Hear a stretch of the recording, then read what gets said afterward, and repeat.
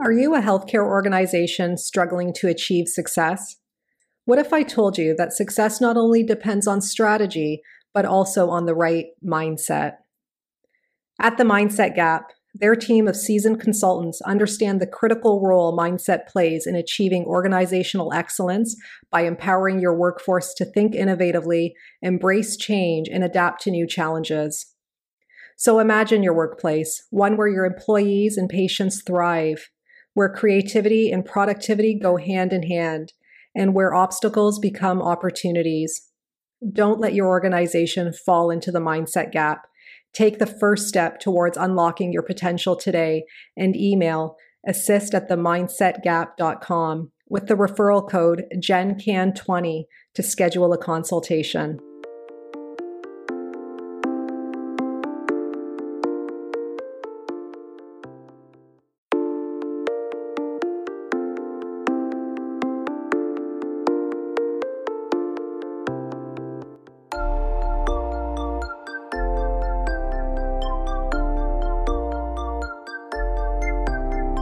Welcome to the Healthcare Provider Happy Hour. This is a safe space where we invite healthcare providers to unapologetically be themselves after the working day.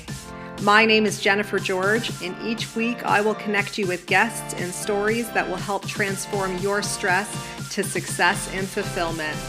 Are you with me? Grab your drink of choice and let's chat.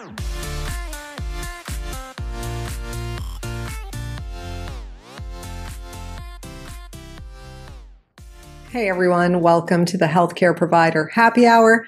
I'm your host, Jennifer George, and I'm joining you today to chat with you a little bit about a few things that you can do to minimize patient complaints and improve the overall experience right now where you're at. Just a few things for you to consider. Okay, so first and foremost, transparency. This is especially important when it comes to one of the biggest complaints is wait times among patients. And I don't know if you've listened to my podcast. It was published on March 30th, I believe, of this year with Barbara Kazam.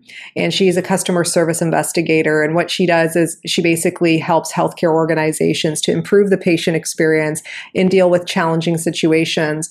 And one of the things I remember her saying was that wait times was the number one complaint among patients. So it's not necessarily around the wait time itself, but rather the expectation around the wait time and knowing that there is a wait time to begin with, and perhaps the reason why.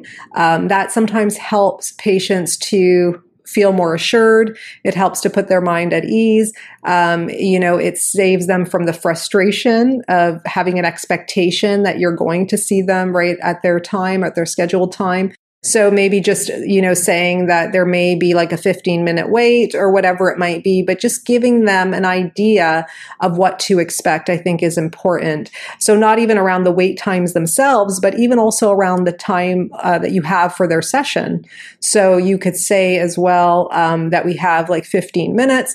I'd like to address, what's important to you, what matters to you, and kind of go from there. So I think that's also helpful too. I know for me, day to day, I see patients on an inpatient unit. So I try to see them before, so at the beginning of the day, I'll try to see them beforehand. Once I have an idea of what might be best for the schedule, I'll go chat with them and I'll say, if I have to make adjustments, I'll say, we'll have this much time together, and I'll ask for their permission in doing so. And for the most part, it's usually pretty good. I think it's better to do that than to do it at the time, because again, there's an expectation there. And then if you're doing it all at once and you're kind of just doing it on the spot and surprising them, I think that can be taken a little bit less well received than if they had a little bit more time to prepare.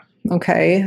So something that I've learned over the years is to do that and to do things more on the front end and allow patients more time to understand and maybe modify their expectations as a result. And that usually works out pretty good. Second, kind of goes in line with this, is looking at quality over quantity. Okay, so it's not the quantity of care that matters, because at the end of the day, if you have a practitioner who isn't present, who isn't allowing, time for patients to ask questions and express what matters to them, share a bit about themselves, process information, whatever it might be, then, you could still be falling short, in my opinion. So quality over quantity of time. So again, being transparent at the beginning. So sometimes I will say to my patient, we have this much time today, because there is an expectation where I work among patients that, and it's through word of mouth, that everybody gets this amount of time, irregardless, and this is how it is. So I try my best to gently not change, but modify that expectation, because some days it's not that. It's not what they expect. Some days it's going to be this. And then I try my best to make it the best quality possible. And I usually will say that as that change is being expressed and shared.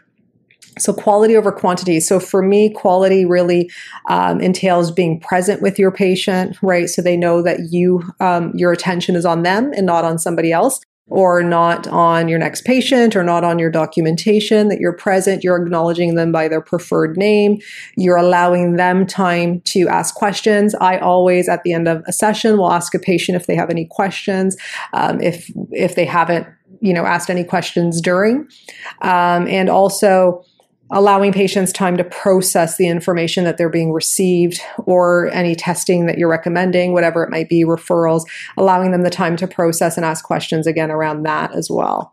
So quality over quantity is big. The third thing I would suggest is empowering and engaging patients. So remember, patients won't say this, but ultimately, and this shows in the research, is that patients want to feel listened to, right? They don't want to just feel listened to. They want to be listened to. They want to be heard. They want to be seen. They want to be validated. They want to be understood, okay? Or at least understanding of what's going on. So that's part of the empowerment piece as well. But it's also part of the engaging piece. Okay, they want to know that not only do they have to be engaged, but you are too. And that's kind of how empowerment works. To me, it's a mutual reciprocation of understanding each other's role in the therapeutic relationship, and then engaging patients and meeting them where they're at, so that they can be an active participant, make care decisions for their health and well-being, and offering that to them, and also kind of opening the lines of communication around that. And finally, being clear.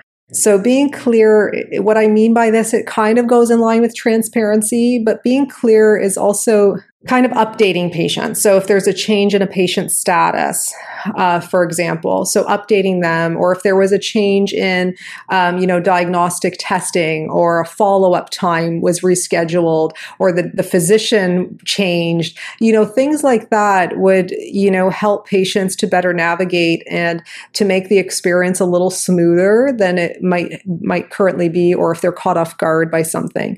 So always updating about any changes in scheduling and providers and referrals, whatever it might be, just letting them know on the forefront that, hey, this is what's going on. And if it's not for them, it's the family too, right? So updating caregivers, updating family members on a change in patient status as well is helpful. And those are the main four things I think that if you can consider going into a rapport with, I think that you will start off on the right foot. And remember that the therapeutic rapport and the patient experience is a journey. It's a journey from the time they start the entry into the healthcare system to the time they transition out of it. And at the end of the day, do we ever really stop our healthcare? I don't think we really do. It just kind of changes, right? It's a part of the journey. We just do it in different ways. We just take different paths, whatever it might be. It's all part of healthcare overall. And I think empowering the patient journey in that way is so critical, especially right now, because we all have such a big part to play in the well-being of our communities and in the well-being of our global, our global systems. So if you have any questions around this, don't hesitate to reach out to me on Instagram. My handle's @bestobsessedwithjen. And you could always look up my book, which is Communication is Care, 9 Empowering Strategies to Guide Patient Healing. It's all about how to best communicate with patients to create these empowering experiences for them and help them heal and recover, not only just physically, but also through rapport and connection. Okay.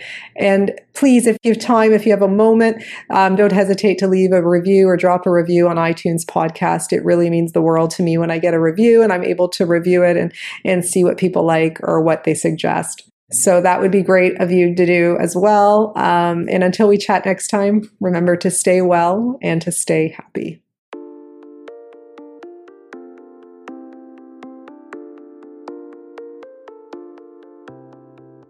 So if you guys like this podcast, please subscribe and leave an honest review. Your feedback means everything to me. Your reviews are what moves this podcast forward, and I always appreciate receiving them. If you want to get a hold of me directly, reach out to me on social media. My handles are in the show notes, and you can always subscribe to my weekly newsletters at jennifergeorge.co so that we can stay connected. So until next time, thank you guys so much again for your ongoing support.